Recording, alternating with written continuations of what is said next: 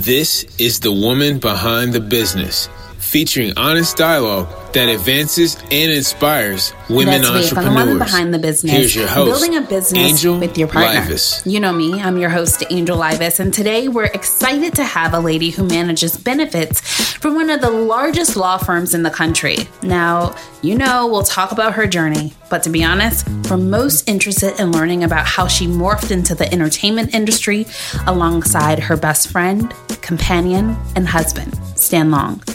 Our guest is Terri Long, the COO and host of Spotlight Over the City, a television and live radio broadcast program that focuses on spotlighting amazing people and things in entertainment, community-based events, nonprofit organizations, authors, filmmakers, entrepreneurs, and many, many more. Welcome to the show, Terri. Thank you so much. I'm so glad to be here. Yay! And this was so last minute. So thank you so much for being like, you know what? I'm going to show up. I'm going to be there. I appreciate that. I am so happy to be here. And anything you ask, I will try to do it. Now, you know that we've never dedicated an entire show to working alongside a partner. That's just not something that we've done. We always focus on the woman behind the business and all of the many things that we go through as women entrepreneurs. So I want to know, specifically for Terri, or actually I want you to know that I was especially excited when you accepted our invitation to be on the show, because there are so many women who either are in a relationship where the husband is all in. He's like, yo, let's do this. Like, I'm about us building an empire together. And then you also have women who deal with their husbands or significant others or in a relationship with someone who doesn't get it. Right. And so when you don't get it, you don't get it. You don't get it. When you don't get it, you don't get it. Right? And so I want to take this time to really delve into, one, who you are and how you have progressed through the different works that you've done. But then the second half of the show, we're going to dedicate it to the relationship. And how do you manage the relationship on and off mic. All right? Okay. All right. So to get started, let's talk about what was life like for Terri before 2012? Thinking back, before 2012, what was I even doing in 2012? Because that's before you met your husband, That's right? before I met him. I didn't meet him until 2014. Mm-hmm. So in 2012, I was in a weird space in my corporate world. I'm really from the corporate life. Mm-hmm. I got thrown into entrepreneurship later. Mm-hmm. Right. And so in 2012, I was trying to make a decision whether to stay where I was. I was already leading a law firm for benefits in Washington, D.C., and I had been heavily sought after this place where I am now. And so I was very happy where I was. I was able to do what I wanted. My team was good. My staff were wonderful. And I said, I don't want to do this. So I continued to say no all throughout the summer of 2012. But they just continued to pursue me and threw all kinds of things at me. I mean, all kinds of things, right?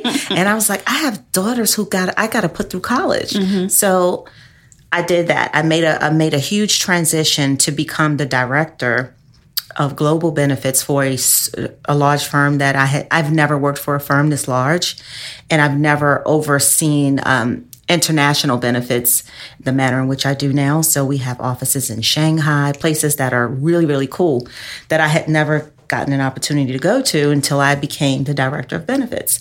So in 2012, it was just transitioning from one place to another and entering into that unknown territory. These people don't know me, but they came after me, so they know enough about me to know that they wanted me. And so it was scary, but exciting at the same time. So I moved really fast in this new law firm, and because law firms are very fast-paced environments. And so I spent the rest of 2012 settling into my new home there and putting my daughters, one of them was just entering college. The other one was getting ready for college. They're back to back. And it was just a very challenging time for me. So now, when it comes to benefits, a lot of our listeners are women entrepreneurs, what is that? Right? And so, from what you've learned in the work that you do, especially internationally, beyond borders, what are some key things that women entrepreneurs should be mindful of when they're onboarding new employees? Well, one thing, I help my sister with this a lot. She's an entrepreneur, and I always tell her, be mindful of certain laws and regulations. When you have more than a certain number of people under you, there are certain things you have to abide by from an HR. Benefits falls under HR, human resources. So I wanted to be clear about that. And, I help people understand when they're building their own businesses, the things that you need to, look out for so that you're not violating any HR laws. If you have more than 50 employees, you have to offer certain things. You have to make sure that they are protected under FMLA, things like that, things that people don't know. And when you start your business and it starts to grow and you're getting to be more than 50 people under you, these are things that even entrepreneurs are going to have to consider. Now, I find that a lot of entrepreneurs deal with having freelancers that are quote unquote freelancers or contractors, but they're functioning in the role of an employee. That's how you get around, though, having to abide by a lot of that. I mean, that's just being honest, and that's smart. Freelancers and contractors to me, they usually cost more, but then you weigh it out. If you didn't pay them what they are worth, you'd have to pay an employee, and then you'd have to tack on some benefits that you may not have been anticipating to pay. So it sometimes it's a wash, but I think that that's a way for people to get around some of the laws, because if you're a freelancer or a contractor, then you're technically not my employee, and you don't have to abide by the same rules. But you have to be mindful that you make it very clear. You do. That they're a contractor. That is very true. An employee. Yeah, that's that gray area stuff. And yes, you do. I always encourage people to be clear about that. Be transparent. Now, what are some of the things, and not to get too far into that role of your life, but what are some of the things that are variables? I know, for instance, if they're using your equipment, that's looked at as oh, this is an employee versus a contractor who is expected to provide their own computer and, software and things like that. And that's a very good example. You're using the equipment, and you also have to be careful about having contractors and freelancers abide by the same, let's say, employment rules as your regular employees, because then you get it. Then a freelancer could say, well, wait a minute, you've been treating me and making me as an employee, and you've been having me follow by the same rules as an employee. So I'm an employee, and they could challenge that. Some people have done that. So you have to be very careful in how you handle those types of things when you're out there on your own. Yeah, that's one of the things that I've always seen a lot of employers kind of struggle with, because they're like, oh, I'm bringing you on as an employee, but I want to regulate and rule how you do business with our organization. Yeah. So, okay. All right. See, you know. Now, you've been doing this for a number of years. You've been director for 6 years at the existing company. And then prior to that, I managed benefits for another law firm for about 10 years. And then prior to that, and I've been in law firms for the last 22 years. And, prior to that, just to really quickly let you know that I try to encourage women to do what they feel in their gut. You know what I mean? I was a financial analyst. I was very good at it, but that wasn't in my insides. You know what I mean? I knew that I was a people person.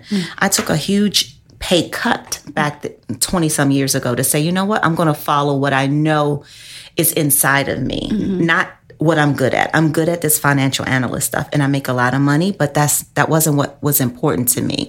And so I made that transition 20 some odd years ago, and went from that totally to I took an entry level position in human resources.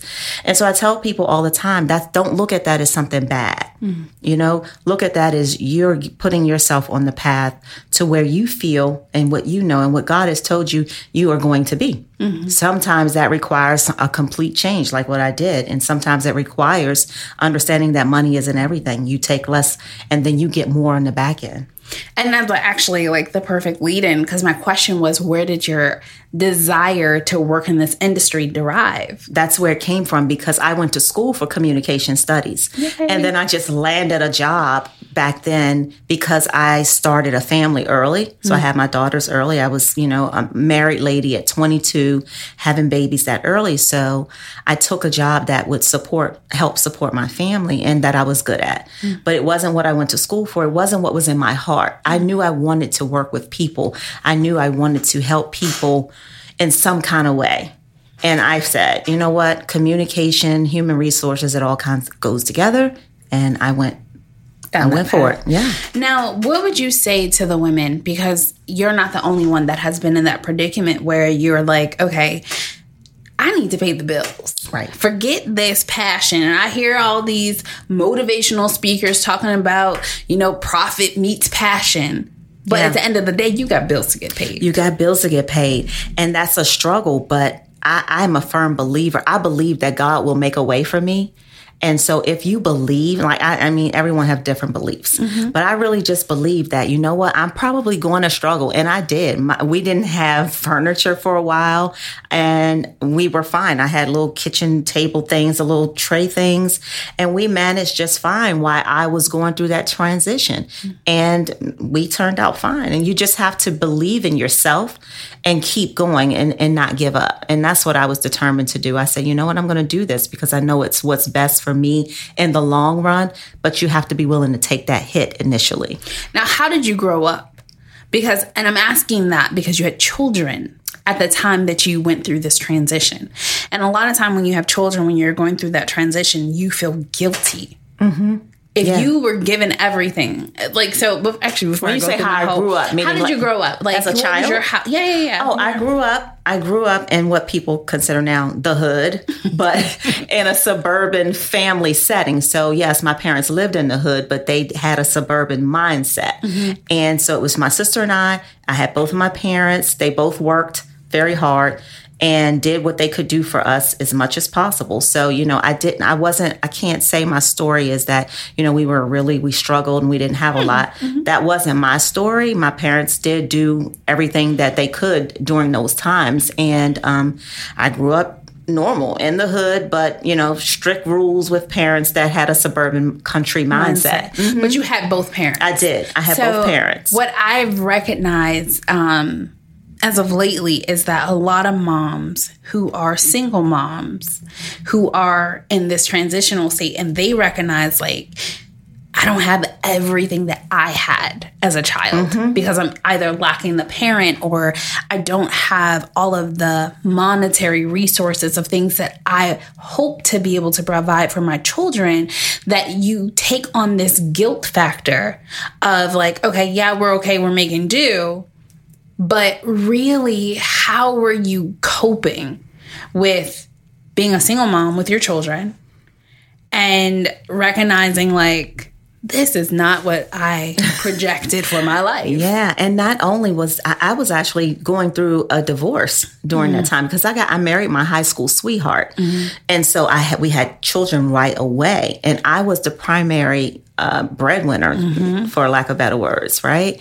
And so not only was I putting myself in a situation with my finances, also personally, because I said to myself, if I'm going to do this, I may as well get rid of the dead weight too and just start at the bottom,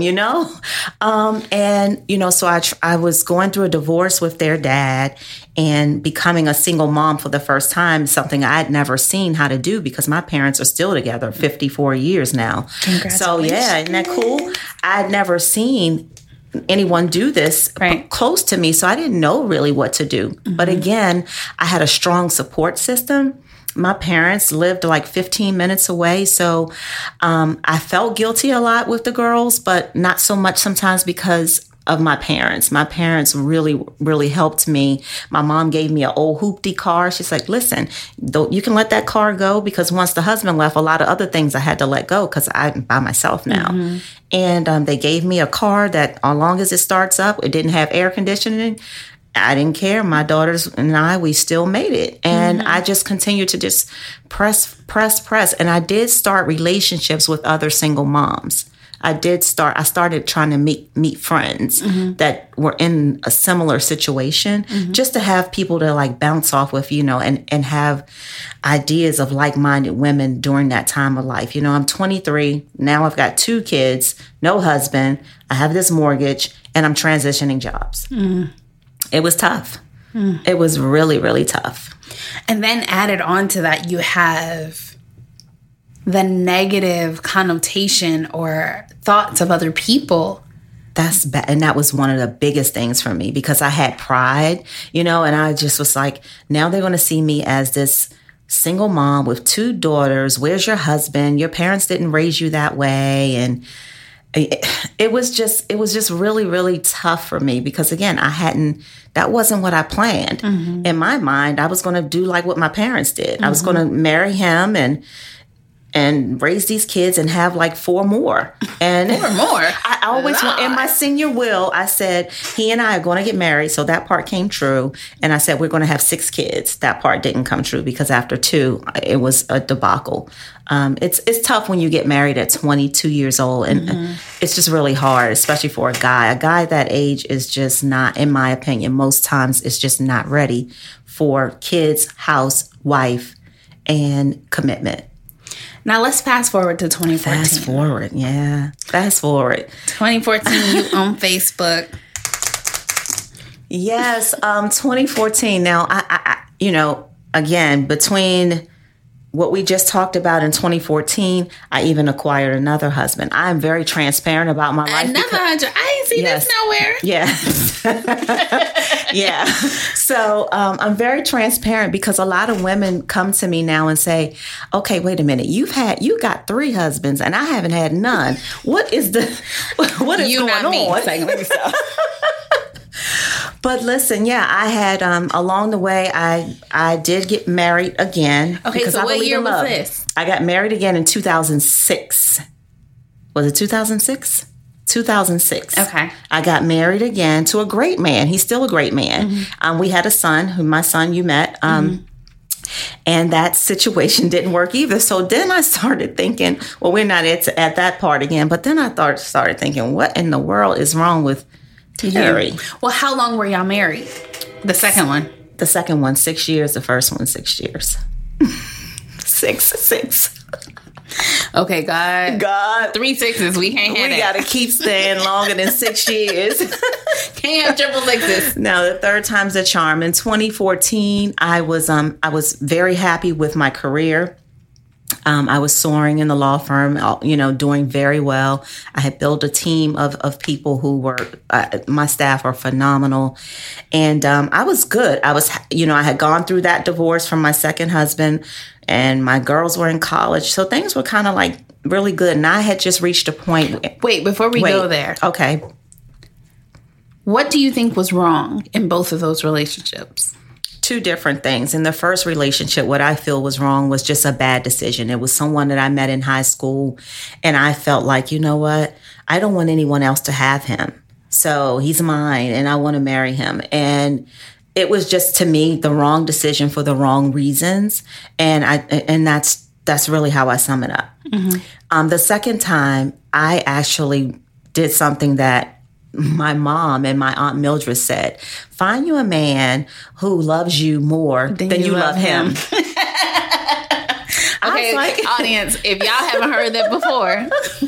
And I said, oh, okay, well, why? And they both said, because when you really love him so much more than maybe he loves you, you endure a lot more stress and heartache and pain. And I said, okay, well, I've already done a lot of that. So I don't want to do that anymore. So I'm going to listen to these older women who've been married for forever to their spouses.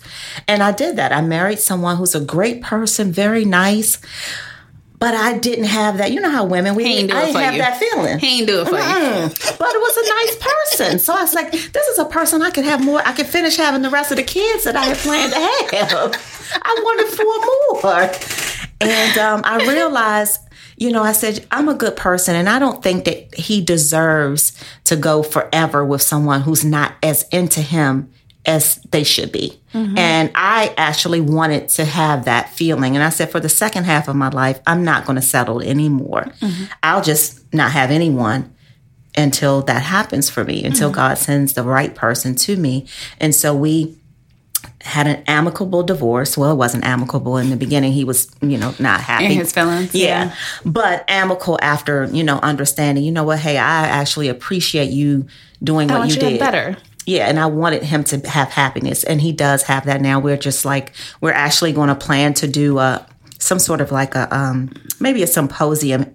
His wife and me next year are planning to do something to show people how you do this blended family thing the right way. Mm-hmm. She and I are super close. My husband and my ex-husband are super close. Mm-hmm. We do birthday parties together as one big happy family. People think it's weird, but it's great. Mm-hmm. It's actually really great. So that's the middle stuff. Mm-hmm. And you say fast forward to 2014. Okay. So 2006, we marry Mr. Wonderful. Just no butterflies. Mm-hmm.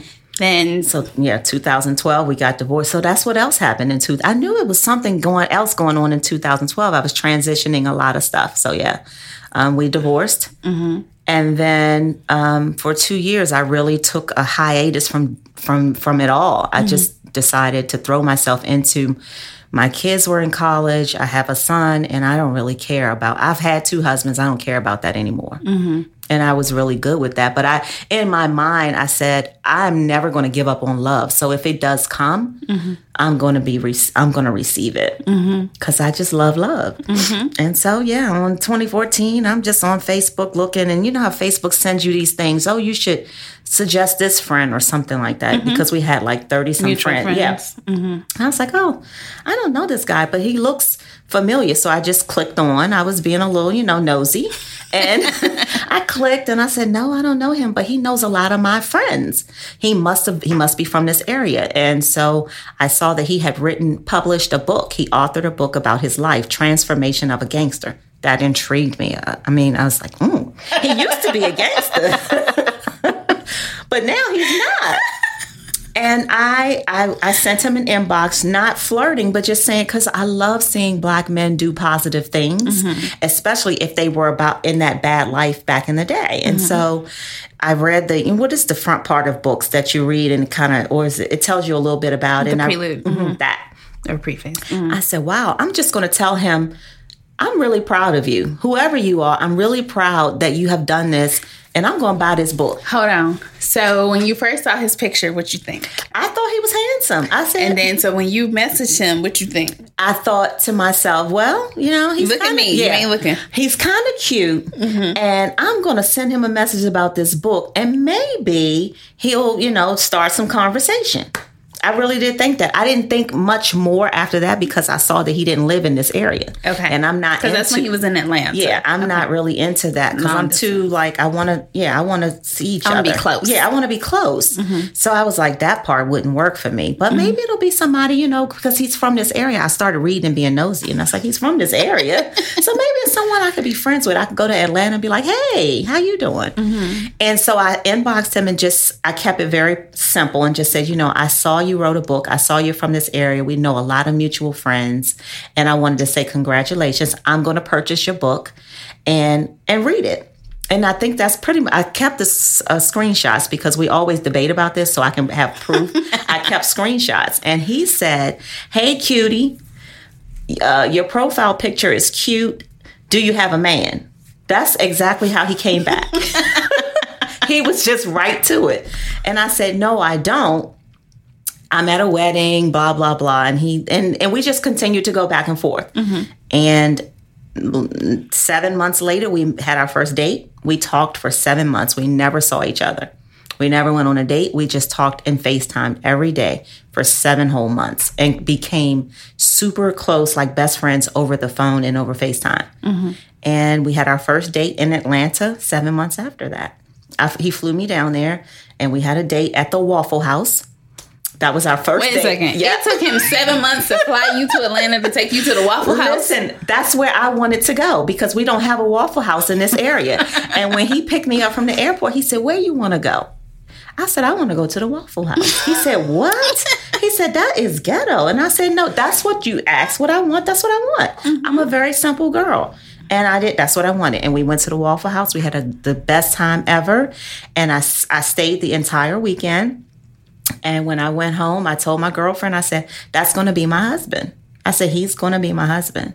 And I said that, and we continued to date, and he eventually moved here. And the blending of the family was super, super difficult. My daughters were in college, and they were not feeling that. They were like, who is him? Who is he? And when is he going home?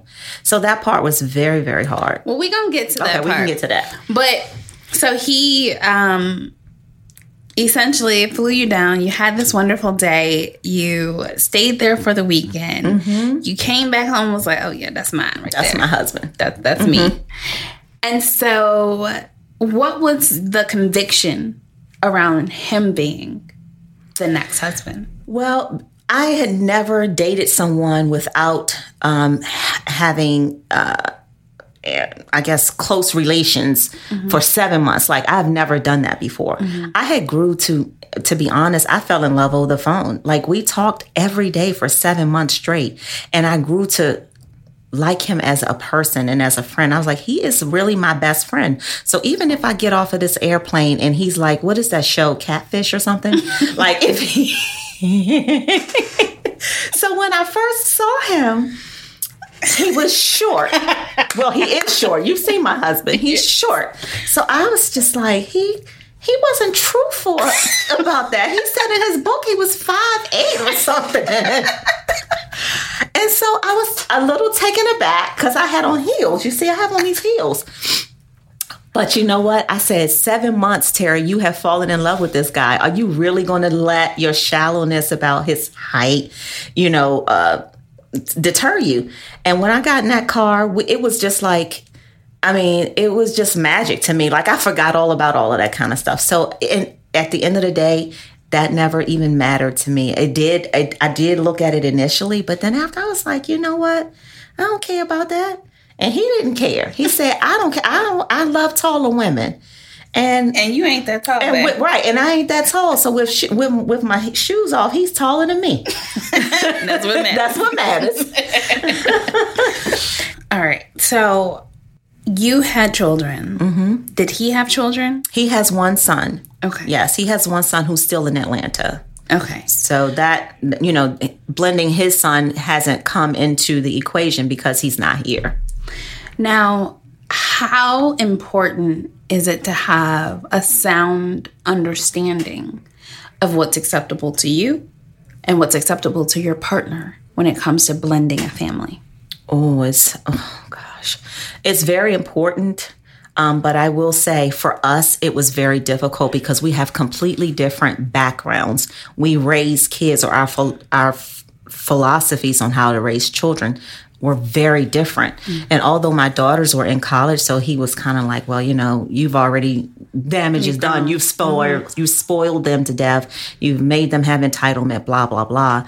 He still wanted to be instrumental with helping me raise my son. And I appreciate that because I don't know how to teach a boy all boy things, you know mm-hmm. what I mean? Mm-hmm. Although my son has a great relationship with his dad, in our household, I knew Stan was going to have to be able to be influential. Mm-hmm. So I actually had to be that woman to bend.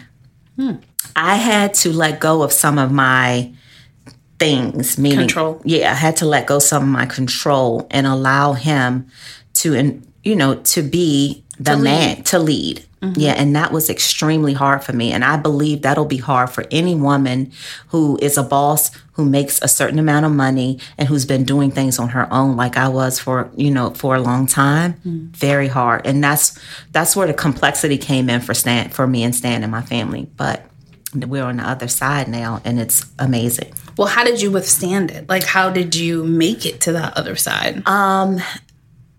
again, along with me bending a lot, it required me to do some things behind the scenes. And what I mean by that is I wouldn't share with him some of the difficulties that I was having with the girls and with David, and the difficulties that they would share with me about him. Mm-hmm. I wouldn't tell him because it would have ran him away. Mm-hmm. He would have been like, forget you and your 3 kids. Mm-hmm.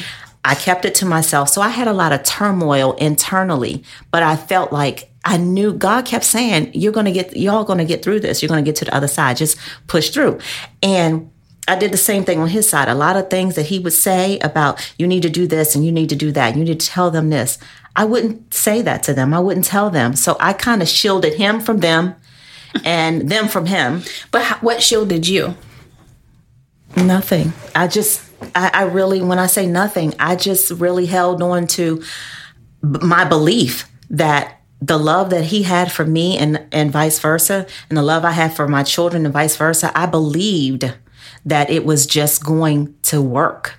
And so I went through the turmoil and I didn't have anything shielding me at all. And I didn't talk to other people about it because I didn't feel like getting all of the opinions and inputs of others, because everyone has their own different. And most people would have been like, well, those are your kids and you do what you want with your kids. It's not that simple, though, when you're trying to incorporate a great man into your life. It's just not. So I dealt with it internally, and it was a struggle for me. I felt like I was on an island by myself throughout that process. I just believe that my children want to see me happy. Stan wants to be with me, and he wants it to work as well. So I just continue to believe that if I stay the course and stay firm with, certain things I'm going to bend on, certain things maybe not so much. Mm-hmm. I just pressed on. Wow. No, this has been awesome. Now, we're going to actually get ready for a break because I'm sure it's about time. It's about time. But y'all stay with us. When we come back, we're going to continue our conversation with Miss Terri Long. And right now, we are going to go straight into some tech talk. Stay with us. It's time to get techie with Tech Talk this week. We have Miss Jaleesa Johnson in studio with us, and she is going to share with us something about what? What is it? The Scanning. QR scan codes. All right. What's this? So QR scanning is the way of the world. Everything today you can scan and move and never have to pull out a credit card, never have to use your driver's license, never have to use even going to the doctor. Today's technology is going to the QR scan code. Now, how do we use it? I mean, I'm used to seeing a QR code reader, if it's on the back of a book or it's on a shirt telling you, hey, scan here and I'll direct you somewhere.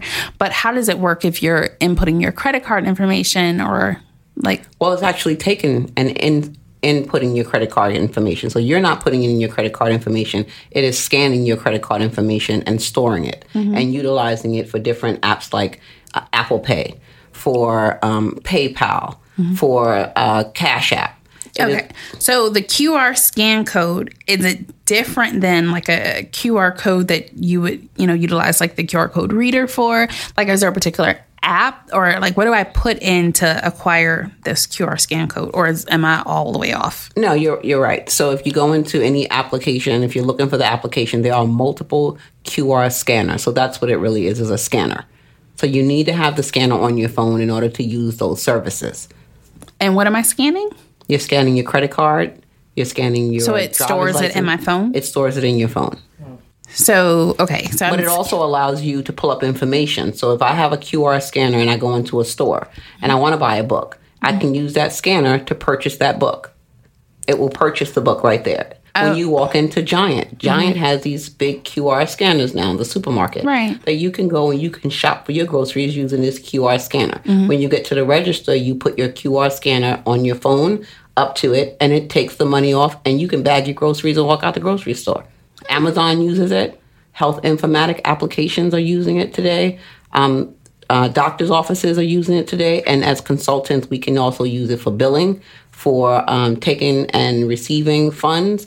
So instead of necessarily using applications like Cash App, I can now send you a QR code that you can scan and pay me.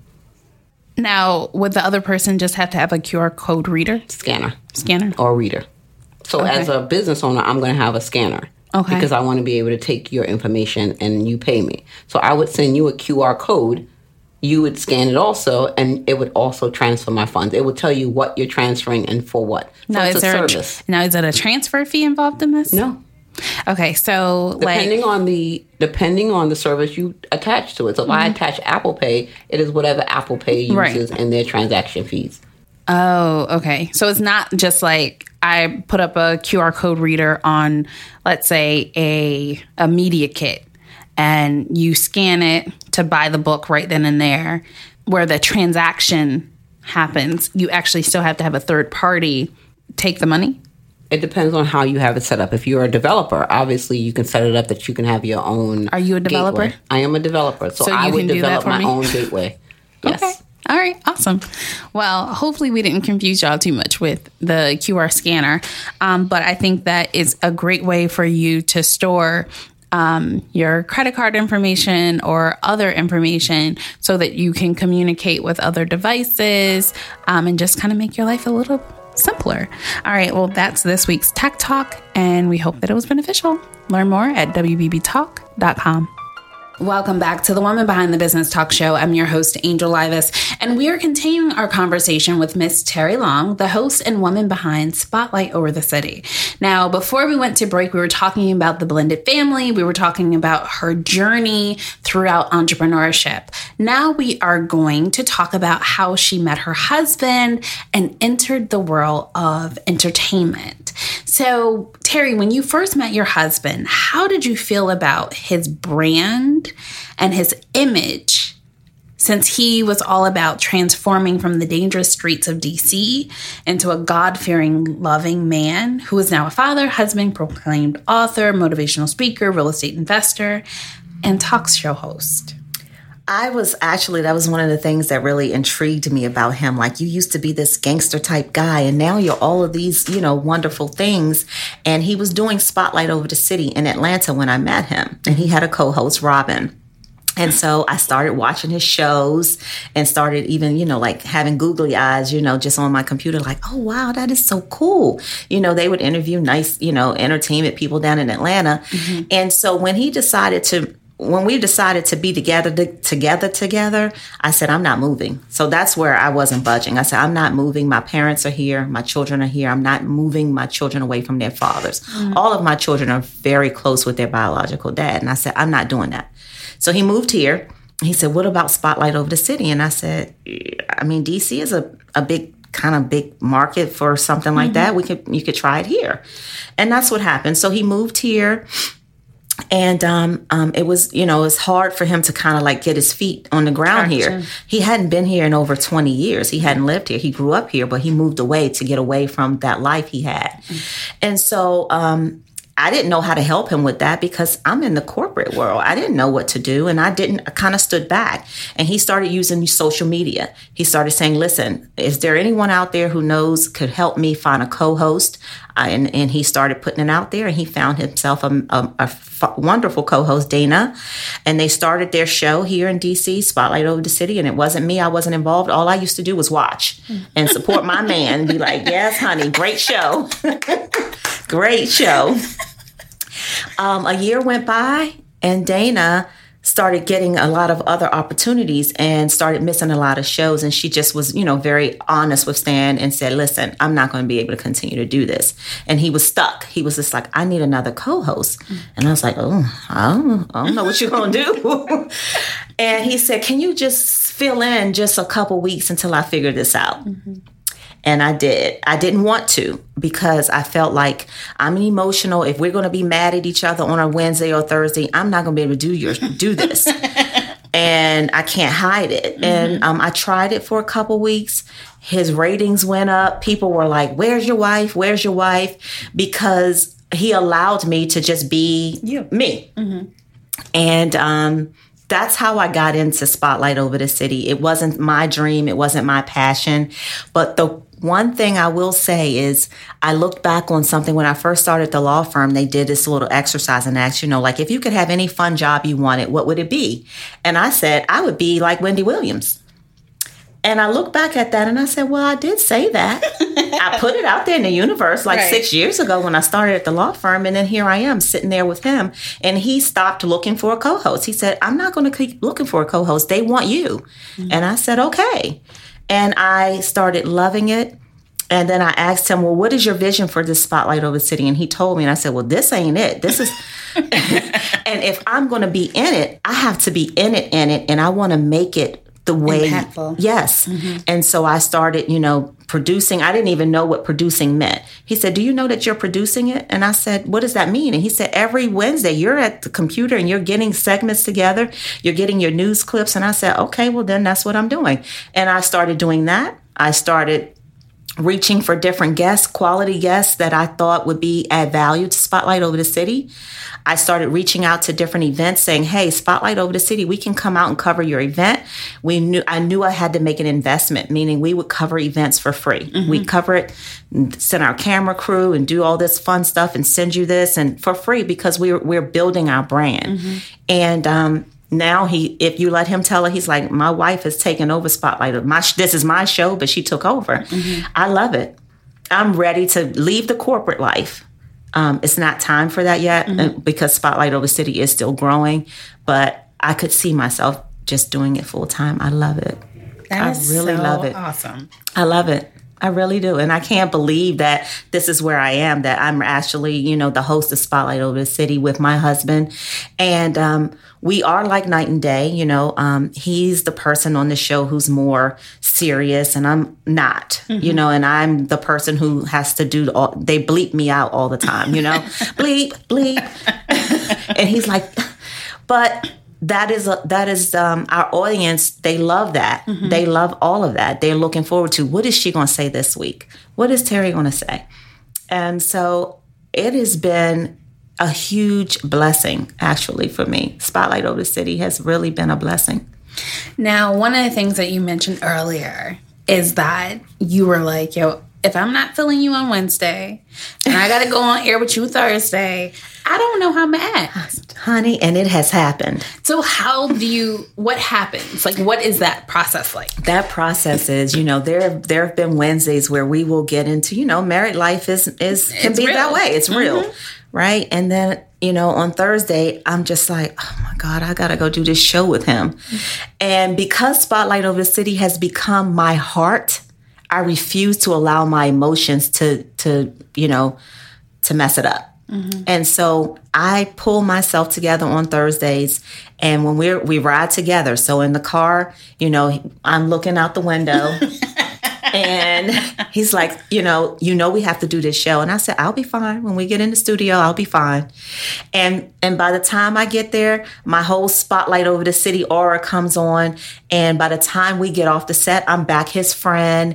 And I've really literally, this show helps merge us together again. It really does. So if we have an argument or a disagreement before the show, I am in my feelings and not talking up until that point. And when it's showtime, it's all good. And when it's over, we hug and we be like, great show, honey. And most times we don't even talk about what we were mad about. Now, has it ever been a time where you've irritated him on Wednesday or Thursday morning? Oh, yeah. And then he has to show up? He does, but he's not emotional at all. So he's mad and irritated at me, but he gets in the car and acts like we're friends, And I'm like, you're supposed to be mad at me, but he's not emotional, not in that way. And so he can keep going and act like, he rolls with it. Yeah. So what would you say is the hardest part of working alongside your partner? The hardest part is that Stan and I, again, we have different backgrounds, and I come from the corporate side. So a lot of my corporate business sense comes into play at Spotlight Over the City. So he says, you act like I work for you. And I'm like a slave driver. I'm just like, did you do that? Did you call that person back? Or if someone emails us, I have a 24-hour response turnaround time. I believe in those types of things. He's more of a laid back, like, this is my show. I'm the CEO. I'll get back to them, when I get back to them tomorrow. And I was like, no, we got to do it now. Now I'm a now person. And it's hard because he really is the boss at the end of the day. He's the CEO. It is his company and he has incorporated me. But we clash because of those types of things. And because at the end of the day, I am not the boss, and I am the boss at where I am during the day. I am the boss. I am. But when you get back in that house, you the boss. So, and that's the biggest challenge. And we don't see things the same when it comes to certain things like reviewing contracts and stuff. I'm a little bit more, give a little bit here, give and take a little bit more here. And he's like, he's much more like, no, we got to be for spotlight first and then let them, come in with some da-da-da-da and we'll say yes or no.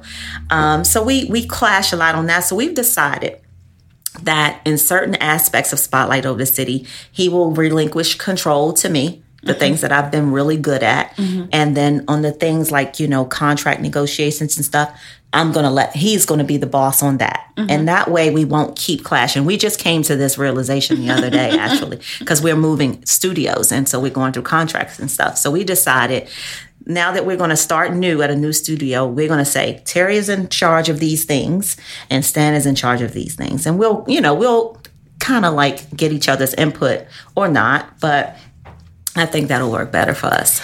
Now, when you say that, he's the CEO of it, is it like equal shares or is it just like, this is mine, it was mine before I had you? Like, kind of, sort of. But when we established the company here in the DMV and registered the business, that's when he said, you know what, I'm going to make you COO. So I want you to be my partner in it. And, he decided that, Spotlight Over City is ours now, but that he will pull that, it's my company, I'm the CEO. He will pull that card every now and then. Stan, I hope you listening. You can't keep pulling that card. She helping you build this baby. He will pull that card every now and then. He will. So, okay, we talked about managing emotions. We talked about working alongside your partner. What are the pros to working alongside your The husband? pros are that, we get to show people our internal selves. We get to show people who we are as a couple. We play that out on the show a lot. And that's where, the show has grown the most. Like, we actually are candid sometimes about, why I still have Tupperware from 1993 and he can't stand it. And, we get to display our family lives on the show. And it's been really great. And it helps us as a couple because a lot of times when we go through things, I'll actually put it out there and be like, and he said, and he did this. And then we'll have our viewers and our listeners saying, well, giving us other perspectives. And we go through every single comment. Even if we can't do it on the show, we do it after the show. And sometimes he'll be like, you know what? I listened to some of those comments and they were right and I was wrong, and it kind of does help us. It really does. And we're very transparent, probably too much sometimes.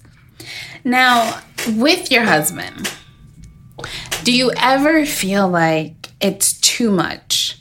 Like, we're at home together, we're doing this show together, we're trying to build this business together. Like, I just need a break. Yes, I feel like that a lot.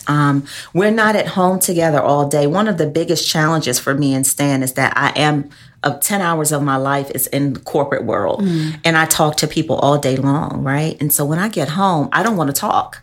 He does. He has a different lifestyle set up at home, though. He's not talking to people all day. And so that's another clash that we have because we're not both entrepreneurs, full-time entrepreneurs. I believe if we were, it would work a little bit better.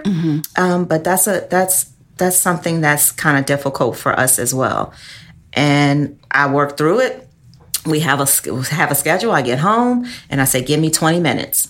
Give me 20 minutes. And then I turn it on and, we're talking again or we're talking about Spotlight Over the City. But Stan doesn't want to do Spotlight Over the City on our personal time. And I do. I'm constantly like, look, we got to do this. He said, listen, that's my time. Right. That's his time. So I'm having a hard time.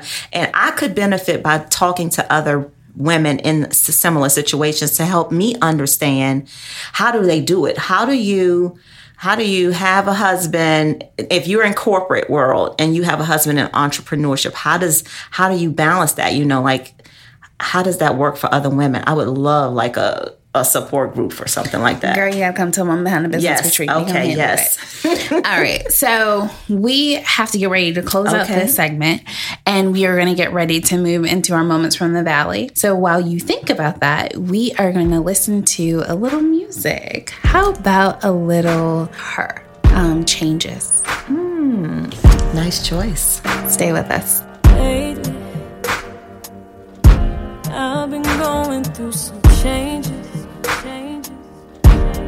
Been running out of maybe. Boy, I know you're losing patience with me. Sometimes I get fed up with all the games. Sometimes you all just act the same. Maybe I'm the one to blame. That's just how the game goes. When you're feeling alone, everybody got somebody that they mess with on the low. Now I just want you to save me. I just want you to save me. We got options, but I wanna let you know that I decided. I finally realized that all I want is you.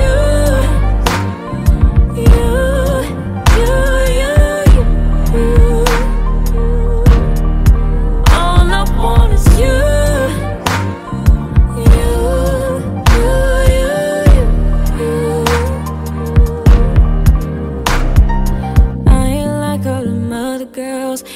Treat me like the mother girls no more.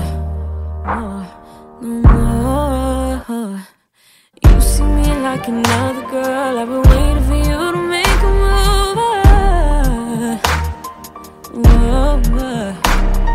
You know that I'm fed up with all the games. You all just act the same. Maybe I'm the one to blame. That's just how the game goes. Just want someone to hold. Everybody needs somebody to be there when they're alone. I just want you to save me. Yeah, just want you to save me. We got options, but I wanna let you know that I decided. I finally realized that all I want is you, baby. You. All I want is you.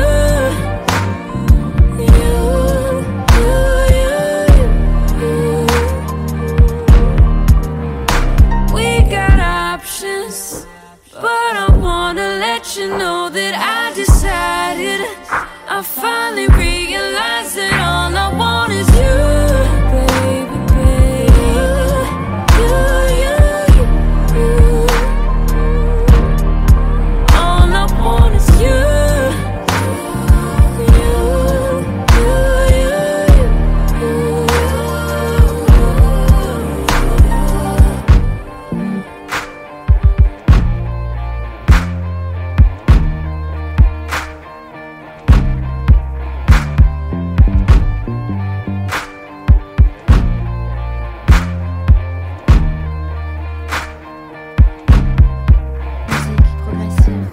Now we listen to some changes. Now we want to hear how God has changed and moved in your life.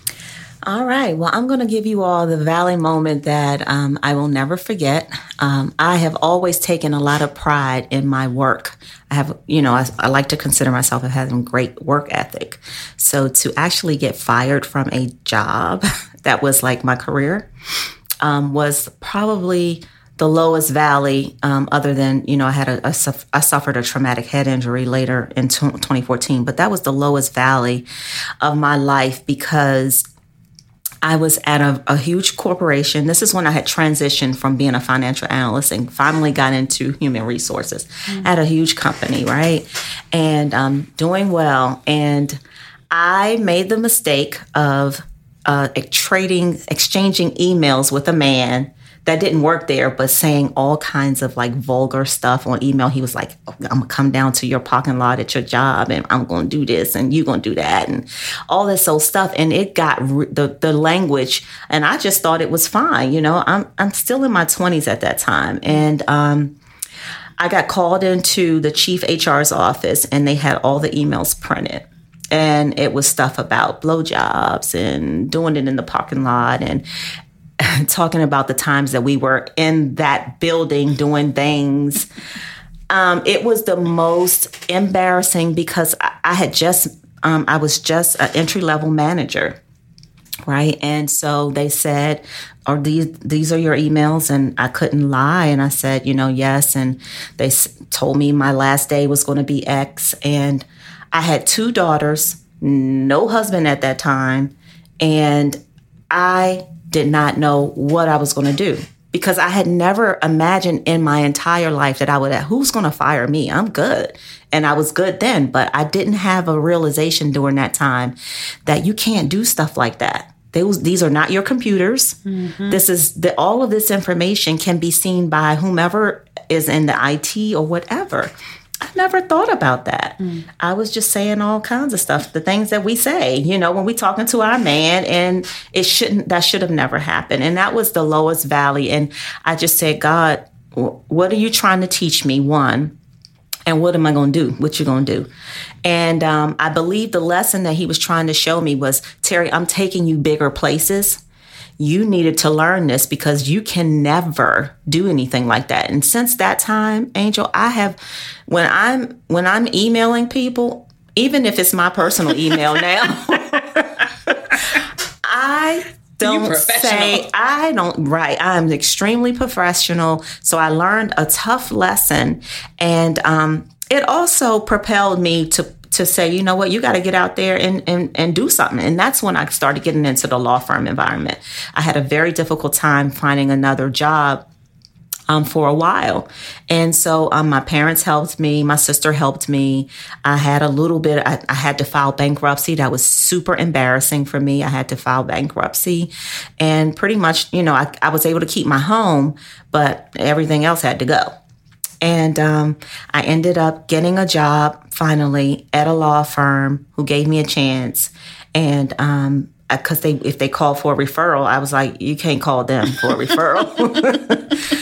And, Angel, and here I am now. It was a huge valley. It was a tough lesson. And I have groomed my daughters to say, listen, even on social media, you got to be careful because if people see that stuff and they could judge you a certain type of way. And I want them to care. I didn't know. I just didn't even think of it because I thought I was just that good that I could say what I wanted to say on a corporate email. And it was a shock to my system. I got fired. Wow.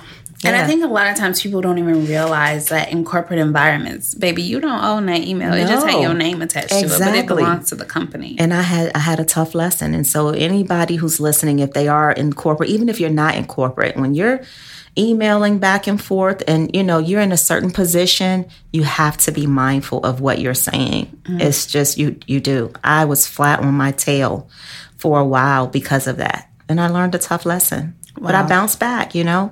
No, that's powerful. That was good. That was good. And I'm sure that people can relate to it, even if not directly. They got children that they can share that testimony with. That's right. You got to be careful about that kind of stuff. Yeah. So thank you so much for sharing that Moments from the Valley with us, Terri. And now would you like to share some social media for Spotlight Over the City so people can follow the show and learn more? Yeah, thank you so much. We are, I'm proud to share that we are moving into a new state-of-the-art studio starting September 5th, our first live show.